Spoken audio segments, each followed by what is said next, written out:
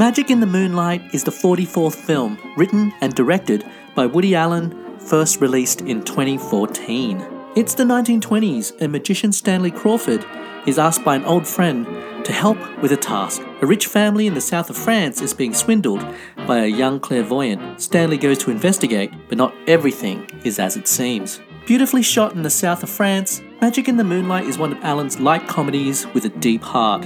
It's an easy watch with all the lovely costumes and gorgeous backdrop and charismatic movie stars, but there's also a deeply philosophical point at the heart of it. And I love this film. Welcome to the Woody Allen Pages podcast, from me, the creator of the Woody Allen Pages website. This week, in episode 2, we look at 2014's Magic in the Moonlight. We'll look at how this film came to be, and what I loved and what I didn't love. And then there's some fun trivia about the film. Of course, spoilers are everywhere. Allen's career is really on a roll in the early 2010s. He had some of the best reviewed and financially successful films in a decade or two, with 2011's Midnight in Paris and 2013's Blue Jasmine. It coincided with a decade-long period of Allen making films mainly in Europe, leaving his bubble of New York and breathing new life into his work. But this film is the end of that first European run. He would not make a film in Europe again for another 5 years. Magic in the Moonlight is lovely, and in some ways it might just be lovely. Allen would deny this, I'm sure, but it's very much the younger sibling of Midnight in Paris. Both films share an exotic French setting, the escapism of cinema, and a breezy romantic plot with a deeper meaning beneath the surface. It's a really easy, if not terribly challenging watch. It's worth noting that Allen wrote this film at the same time as writing what would be his next film, the cold, dark drama, Irrational Man. He had flipped back and forth about which project would come next, following the success of Blue Jasmine, but Irrational Man and Blue Jasmine were too similar, and Magic in the Moonlight would continue Allen's trajectory of reacting against his last film. But perhaps writing both films together affected both scripts. Magic in the Moonlight is perhaps so bright because Irrational Man is so dark. Magic in the Moonlight doesn't reach for the sky, but I believe this film sparkles. It doesn't rush, but it's an incredibly enjoyable film with a couple of lovely twists. And I challenge you to watch it and not think you should be spending more time in the south of France. To think there were more to life. More what? That life doesn't end with death? That the universe works by design? That God exists. All right, let's not get carried away. The woman is a charlatan. Because depressing as the facts of existence are, they are the facts. There is no metaphysical world. What you see out there is what you get. I think Mr. Nietzsche has disposed of the God matter rather convincingly.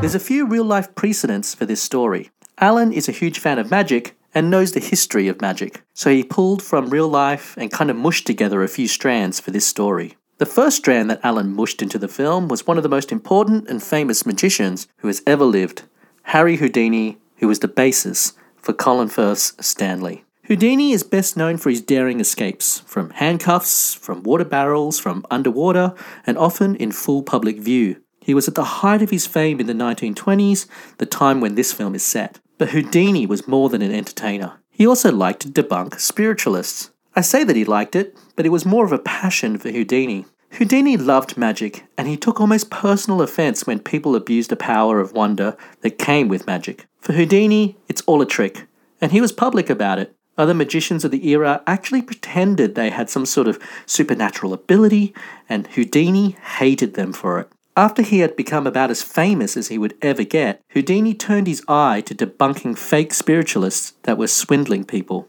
The thing that you have to know is that spiritualism was a big deal in the 1920s. It was a fad, sure, but a hugely popular one, like anti-vaxxers, superfoods, or 3D cinema. Some people were just really into it for a while and thought it was the future. And people of the future will look back and wonder how anyone could be so dumb. Seances, Ouija boards, and other nonsense loomed large in popular culture in the 20s. This wasn't like now, where the fortune teller that you might find on the high street is above a shop, is sort of hidden away and shamed. People publicly and openly believed this stuff, including famous celebrities and the middle and upper classes. It was even studied on a pseudo-scientific level. It's something else alluded to in this film.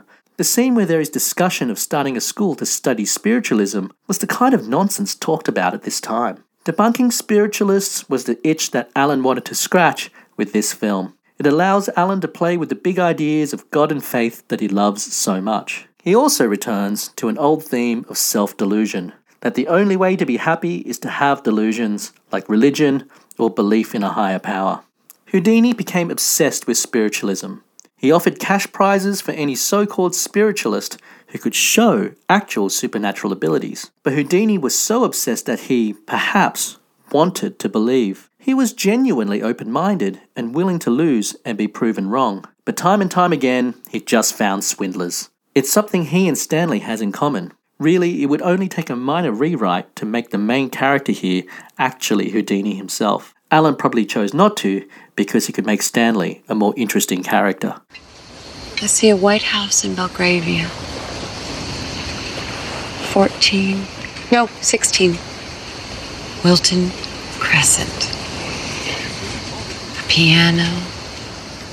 Yes, that's all correct and rather amazing. But I don't buy it. Because I'm a rational man who believes in a rational world. Any other way lies madness. You'd be happier if I was a fraud, because then your whole fixed worldview wouldn't be shaken up. No, it's quite the opposite. If you knew how much I don't want you to be a fake. Oh, but think how embarrassing it would be for you. Your whole life, you spent publicly crusading against spiritualism, and then you'd have to come out with it and say that you were wrong. But I'm not wrong. Another strand for Stanley, and this story as a whole, is Pygmalion, and there is more than a little Pygmalion in Magic in the Moonlight. Pygmalion is a play written in 1913 by George Bernard Shaw and was famously adapted into the musical My Fair Lady, and Alan is a fan of both. In it, the cantankerous Professor Henry Higgins takes a poor street girl, Eliza Doolittle, into his care as a crass bet. He has to teach her how to be a proper lady, but ends up falling for her instead. Stanley and Emma Stone's Sophie are very Henry Higgins and Eliza Doolittle. Pygmalion is a trope. Alan's used it before, most notably in Mighty Aphrodite in 1995 and Small Time Crooks in 2000. But you can also see it in Pretty Woman, The Great Gatsby, Charade, and many other films where a snob has to train someone from an apparently lower class but learns a lesson instead. What makes this film even more of a throwback is the dialogue and the back and forth between Sophie and Stanley. They bicker wonderfully, taking a cue from the 30s talkies where they talk too fast and always said the right things.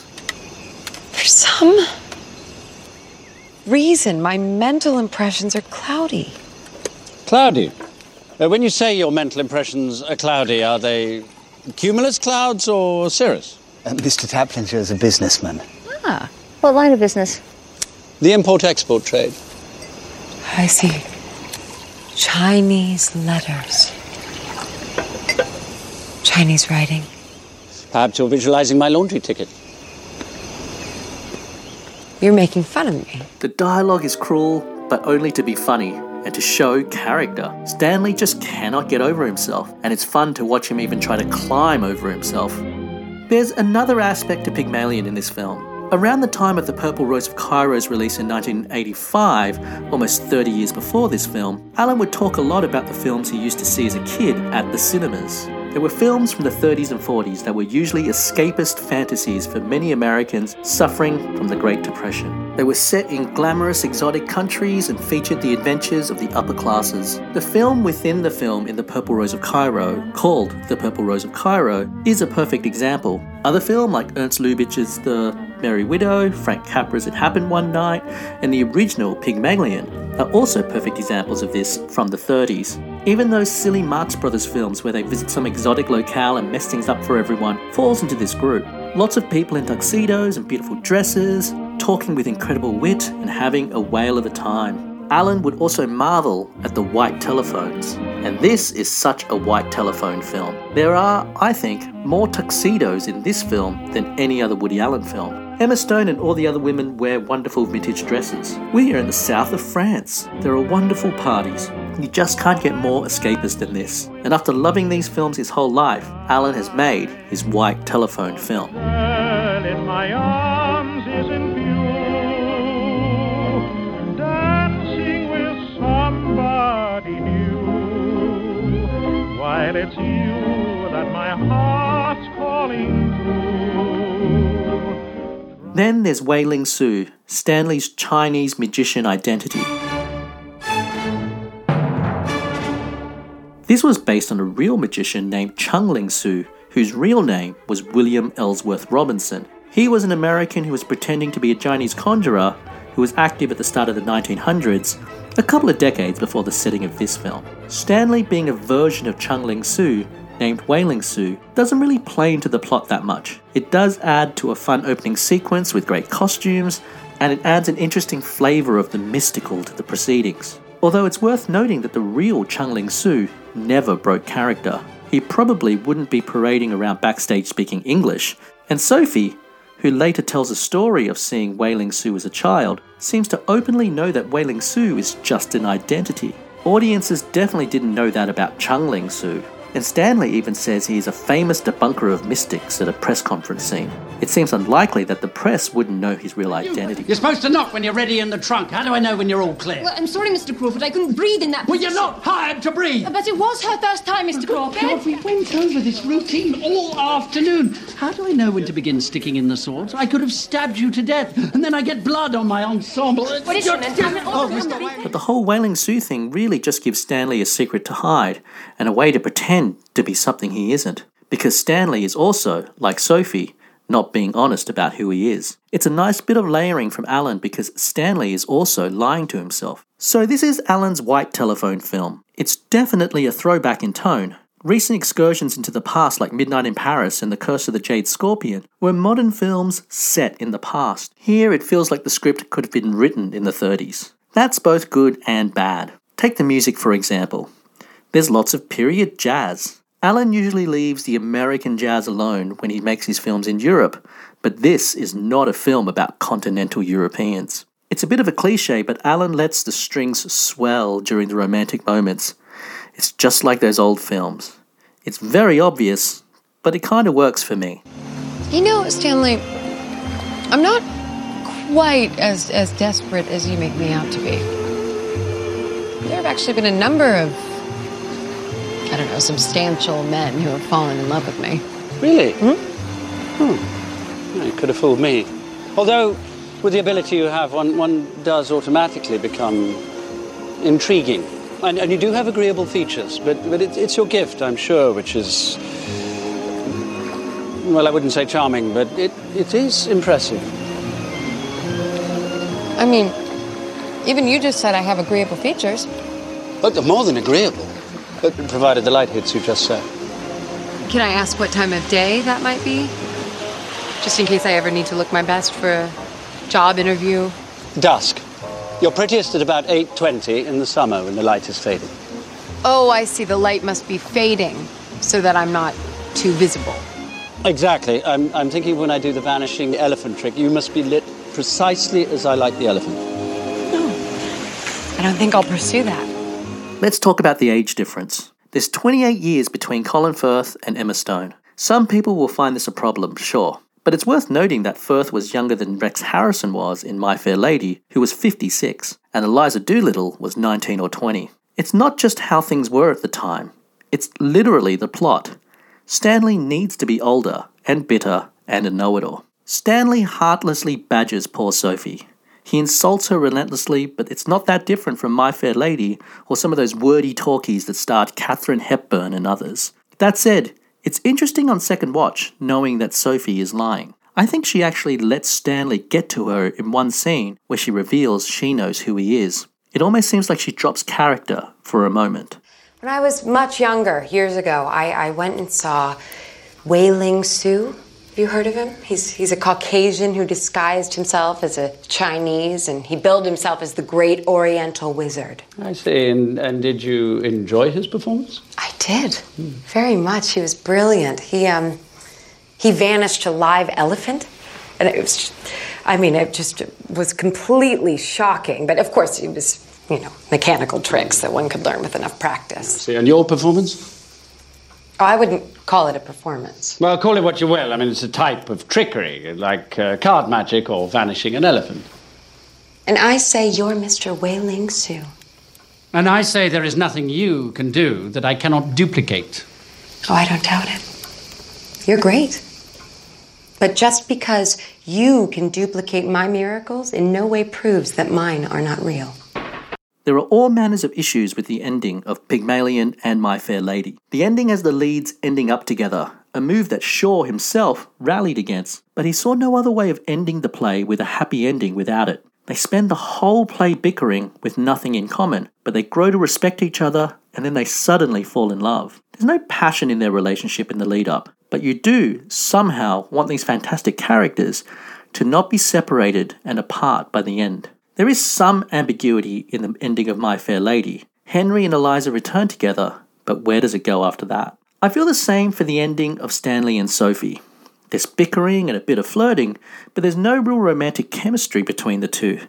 They are very different people and they learn from each other. But here, Alan decides to give us a happy ending. It's something Alan has done before and never stopped regretting when he tacked in a feel-good ending at the end of Hannah and Her Sisters in 1986. He mentioned regretting that decision many times, and he's famously left audiences with some very ambiguous and very unhappy endings before. Here in Magic in the Moonlight, he gives us maybe the happiest of happy endings in all his decades of filmmaking. It feels like Alan, the king of the bittersweet endings, gave in to the crowd on this one. Perhaps he knew he was making a crowd pleaser here, but the ending feels unearned. Yet this film couldn't have ended on a bum note like so many other Alan films. The saving grace, however, is that the ending is so wonderfully written. It's a great bit of screenwriting, a setup you didn't know was a setup, and a great payoff. Earlier in the film, we were treated to a seance, and we are too busy watching for the result to see if Stanley will notice anything to care much about the sound. Harry Catledge,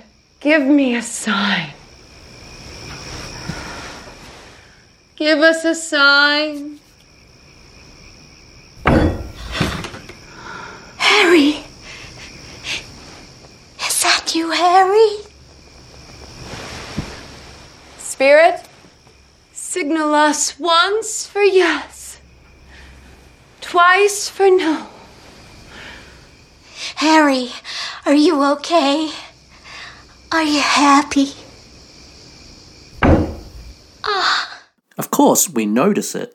The audience learns that the sound is a sign. The characters even discuss it a few times. And then, wonderfully at the end, when Stanley asks for a sign, it comes back. If she'd given me a sign, I'd have taken her in my arms, carried her off, and married her. All I was looking for was one sign.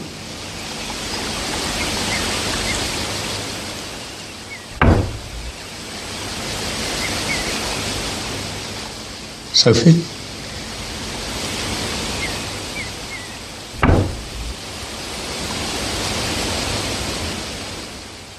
Will you marry me?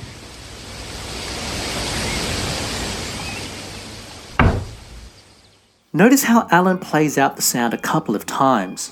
He knows that the first sound, the first sign, is there to surprise us. Your heart stops for a bit. Maybe the film was wrong-footing us all along. We know that sound, and we thought we knew what it meant. By the third, it's a joy. We know what's going to happen, and we can't wait for Stanley to turn around and find out. Alan doesn't do many happy endings. It's actually been around a decade since he last gave us a film that ended with a kiss, which was 2002's Hollywood Ending.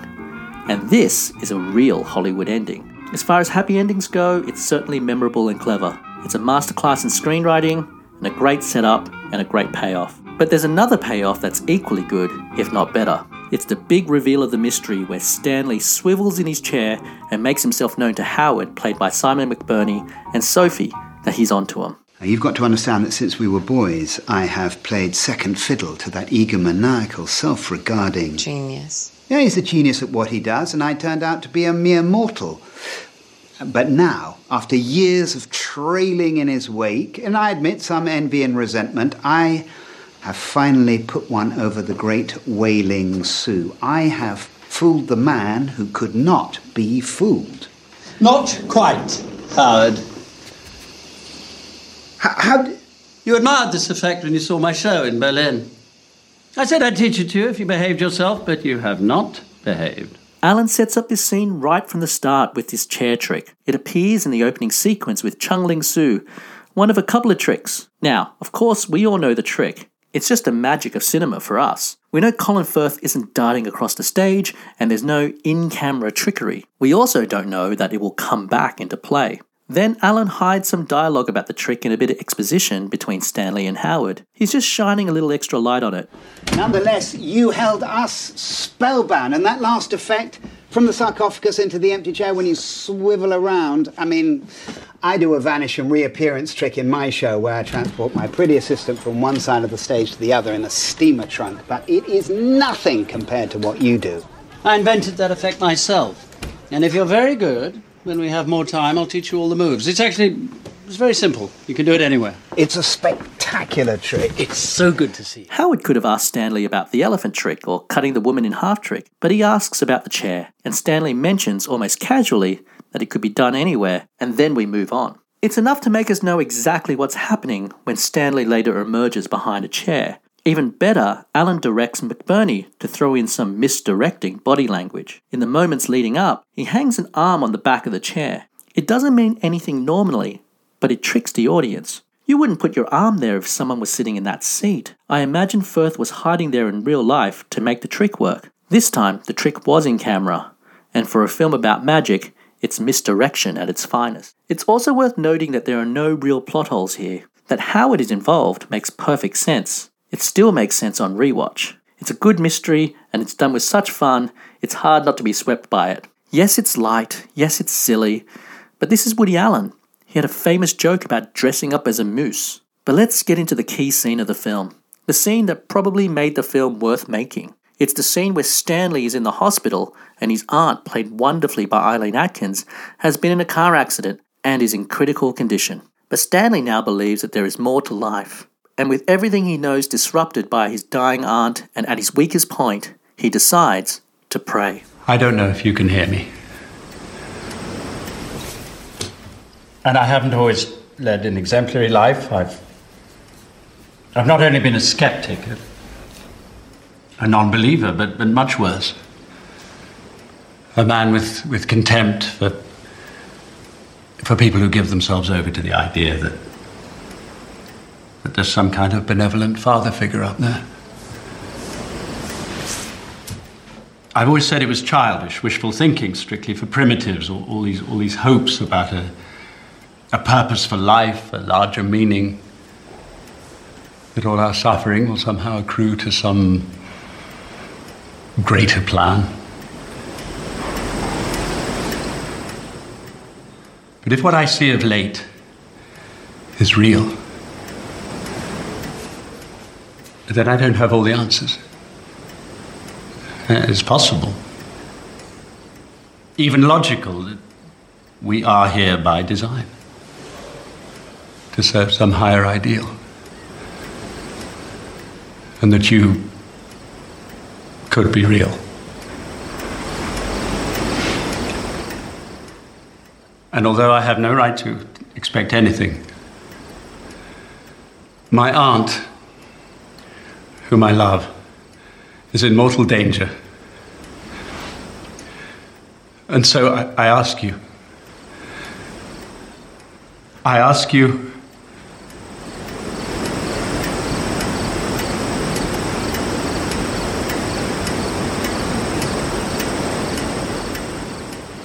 wait a minute.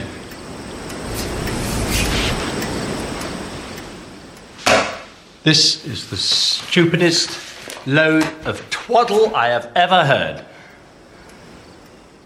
My common sense tells me I'm falling into a seductive morass of sugar-coated claptrap because I want my aunt to be all right.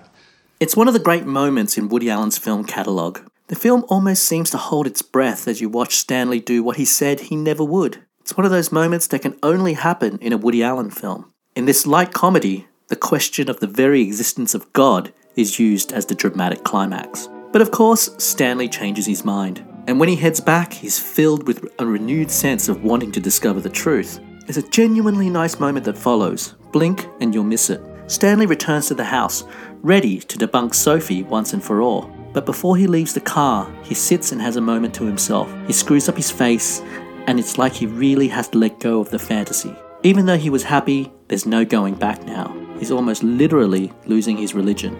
It's a lovely little moment. What Stanley goes through is, in a way, what Alan goes through. Stanley is deeply cynical, but his trade is in wonder. He literally brings magic to people, but he is too cynical to believe in it himself. In a way, it reflects Woody Allen's own predicament. He too is too cynical to believe in the supernatural. He takes some shots at religion here and the Vatican as well. Yet, he makes escapist cinema that inspires wonder. Allen's cold worldview is on show here, but he does fill the characters around Stanley with decent counter-arguments for faith and belief. That dichotomy of wonder and cynicism is really all that Allen shares with his lead character.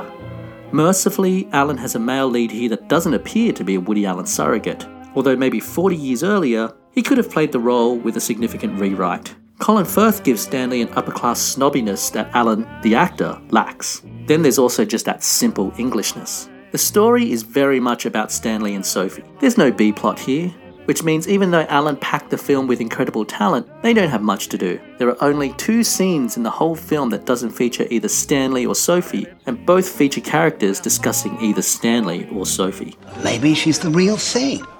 There is no real thing, Howard. It's all phony. From the seance table to the Vatican and beyond. I can't believe you're saying this. This film has all those great moments, but in between it's filled with just a lot of fun and a lot of beauty. There are several scenes where characters talk, where the first time around I definitely missed the gorgeous scenery. Take the scene where Stanley proposes, and we see these incredible grounds behind them as they argue. The beautiful Catledge estate is actually 2 gorgeous estates in the south of France. Allen didn't just stay in one city, he also filmed in Nice, Antibes, Menton and Vence. They got around, and what a gorgeous get around it was. Darius Khondji returns as cinematographer. He was Allen's top choice in this period, having been behind the camera for Midnight in Paris and To Rome with Love. Both films shot their cities so beautifully that the tourist boards should add Khondji to their Hall of Fame. And my god does Khondji just turn it on for this film. It's bright, warm and majestic. There's some gorgeous moments where the sun actually hits the camera and create lens flare. It's huge and obvious and they left it in. It fits into this summer European getaway vibe. Khondji also shot in widescreen, something that Allen had resisted for many years. He had made over 40 films when he made this, and this was only his 4th in widescreen, which is great. You get a load more south of France across the edge of your screen. I like this film a lot, and probably half the reason is that gorgeous cinematography. There is a particularly lovely scene at the Nice Observatory, which was designed by Gustave Eiffel, who also designed a famous tower in France, which you might have heard of. But the real breathtaking locations for me are the coast, as seen from several winding roads that run up luscious mountainsides. It's so unspoilt that Google Maps names long sections of the area as just unnamed roads. Of course, France loves Allen. He's a superstar there, and France is consistently one of the countries where his films do best. He first filmed in France for What's New Pussycat in 1965, and filmed parts of Love and Death and Everyone Says I Love You in France. And of course, there was Midnight in Paris just a couple of years earlier. There's a lot more to say about Woody Allen and France, and we'll cover it in another episode, I'm sure. The cast by all accounts loved being in the south of France. None of the main cast were French and only a couple of them spoke any French. So they all bonded, especially the supporting cast who had lots of days off to just explore the south of France while Firth and Stone did their lead work. They also bonded over being in a Woody Allen film for the first time. Of the major cast, only Eric Eliasson had ever worked with Allen before, appearing in a couple of films like Hollywood Ending and Anything Else a decade earlier. I imagine Allen was having fun with this one too. Filming was apparently a breeze, and how grumpy can you really be when you're shooting with beautiful people in such a beautiful location with such a crowd-pleasing script? Colin Firth does a fine job. He hams it up, but it fits naturally with his outraged Henry Higgins act. Firth should probably take the role of Higgins one day. And I really love Stanley, the most developed character here. There is, of course, no spirit world, and even if there were, you can be sure that some little American gypsy would not be the one blessed to unlock its secrets. Only a low-grade half-wit would fall for any of this. But you're not implying that her mother and brother are half-wits? Well, I haven't met them yet. Then there's the radiant Emma Stone. She seems made for this role. She is funny, but aloof. She has a toughness when faced with Stanley, but she's not dismissive. She genuinely cares, and we genuinely love her. Stone is a cinephile and a big fan of Allen. She named her dog Alvy after Allen's character from Annie Hall. Stone and Allen hit it off, and Stone apparently taught Allen how to use text messages. She would present an absent Allen with a Golden Globe and return for his next film, Irrational Man. It helps that Stone is treated like a 1920s movie star. She gets given incredible costumes and she's shot like $1 million. There are so many lights on her at certain points of the film that even Stone herself remarked that it looks like she is sitting in a box of light. You know, you're the only person tonight who hasn't made a comment on my appearance. I'm overwhelmed, Sophie. I never dreamed you could look this beautiful. That's more like it. You must have moved mountains to achieve this effect. Thanks. And this is all without the added benefit of the lighting that you give your elephant. Marcia Gay Harden and Jackie Weaver both seem to have drawn the short straw, and both had scenes cut from the film. A scene with executive producer Ron L. Shea was also cut. Photos exist of a sequence with Sophie and Stanley meeting gypsies, and another with them being driven around that didn't make the finished film. Who does shine is Hamish Linklater, who is adorable as Bryce Catledge, Sophie's charming but naive suitor. He's a good comic actor, often cast as the nice guy, and here he's playing two type. Whereas Stanley is cold and Sophie's a mystery, Bryce is the much needed heart of the film. If he was too rich and unlikable, the film wouldn't work at all. No, Sophie looked into my eyes and told me things about me she could never have known. About old girlfriends I'd had and places I'd traveled to. Good heavens, you think she can do it with me? Oh, of course. Of course. Whatever questions you have about life, the hereafter, cheers. Perhaps there's a departed loved one you wish to make contact with. Sophie sees all. She can predict the future. In short, she's a visionary. Well, I'm told she's very pleasant to look at. She's a visionary and a vision. The other real MVP for me is Sonia Grande, the costume designer for all of Alan's continental European films to date. She kills it with the period dress, with so many incredible outfits for Emma Stone and beautiful get-ups for the extras. There's also some nice vintage cars. Joining Alan for a time in the south of France was the Eddie Davis New Orleans Jazz Band, Woody Allen's regular band, who plays most Mondays at the Café Carlyle in New York. The cast and the crew attended a Woody Allen jazz performance in Antibes in the middle of the production. The band's piano player, Connell Fowkes, contributed to the film's score. And speaking of score, the opening credits song is You Do Something to Me, performed by Leo Reisman and his orchestra, and written by perennial Allen favourite Cole Porter. Allen actually used the song previously in a big musical number in Mighty Aphrodite. He obviously loves it, but thematically it ties in with the magic theme. There's a particular couplet that I suspect made Allen choose the song, which is, "Let me live 'neath your spell. You do that voodoo that you do so well." You have the power to hypnotize me. Let me live 'neath your spell. Do that voodoo that you do so well. Ta-ta, for you do something to me that nobody else could do.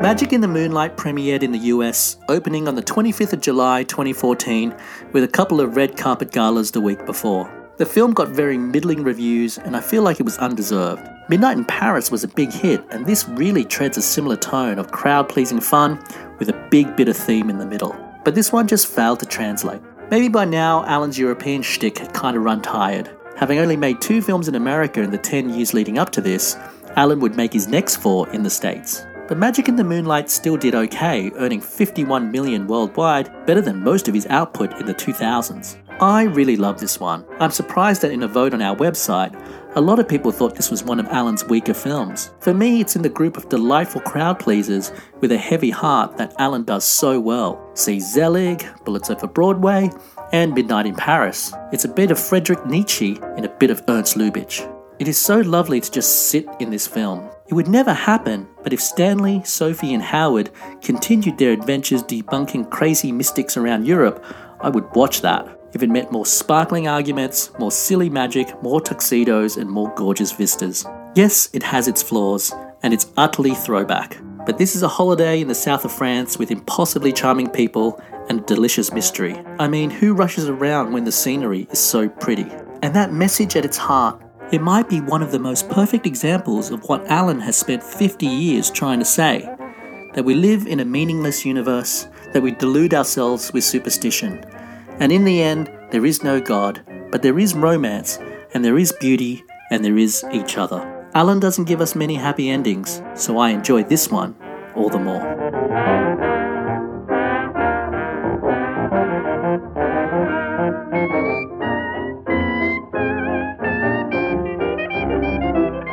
Here's a couple of fun facts about magic in the Moonlight. The real Chung Ling Soo met with a grisly end, performing his famous trick of catching a bullet with his hands. One night in 1918, he failed to check the replica guns properly, and he was shot. He said to an assistant to drop the curtain. Something's happened. It was the only time he had ever spoken English with that persona. During this time, Alan started using a bit of CGI. He obviously doesn't have the budget to create the most incredible effects, but a few years earlier, to imagine Woody Allen and CGI together was impossible. There's two very obvious shots for me, all to do with that observatory scene. One is the flash of lightning, and the second is the night sky scene from the observatory. Despite it being CGI, it was used as part of the key art on the poster. Hamish Linklater sings in the film but doesn't play his own ukulele. That's handled by Cynthia Sayer, a longtime member of Woody Allen's jazz band. She had played ukulele for Woody Allen before, way back in 1985's The Purple Rose of Cairo, almost 30 years earlier, in a scene where Mia Farrow pretends to play a ukulele. What is that dreadful noise? My brother. He practices serenading Sophie. Both thine eyes are cute to what they do to me. Hear me holler, I choose a sweet lollapalooza in thee.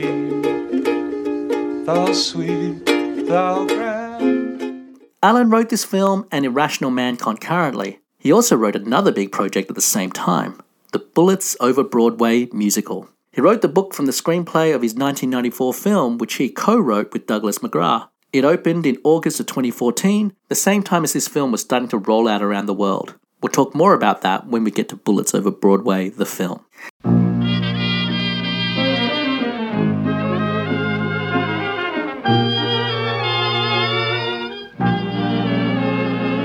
Thanks for listening to this second episode of the Woody Allen Pages podcast. I hope you enjoyed it. Let me know what you think of this film, Magic in the Moonlight. I would love to know. You can send us an email at woodyanlenpages@gmail.com. Look, we'd love your support. This is a new thing for us, and we have a Patreon, which you can check out. The link is in the description. You get an ebook of all the podcast scripts and other goodies. If you have ideas and things you think we can do, I'd love to hear it. You can also support us by buying a book, the Woody Allen Film Guides, which has the story of every single Woody Allen film, how they got made, the story of the productions, as well as minute-by-minute breakdowns with references to all the music, the trivia, everything is just broken down. You can also buy some of the original artwork from the podcast that you see in your little podcast player. You can follow the link to Redbubble in the description. Check out our website, woodyanlenpages.com, for all the Woody Allen news. We just put up an article about other podcasts you can check out. Another podcast just launched about Woody Allen called What Would He Do, which is worth checking out. And there's a great one by Planet Tyro that's been going for a few years now, which you can check out, called Woody Allen Retrospective. So check them both out. Again, find links on our website. I've also put up a new article about Amazon buying MGM and what that could mean for the Woody Allen catalogue. I'm on social media at Woody Allen Pages, pretty much everywhere, and you can follow us to see which film is coming next. Next week, we're going to look at one of the early funny ones, and for me, the one that's most relevant in these crazy times. Thanks for listening. I'm receiving it's cloudy. Cloudy. Here comes the usual theatrical fertilizer.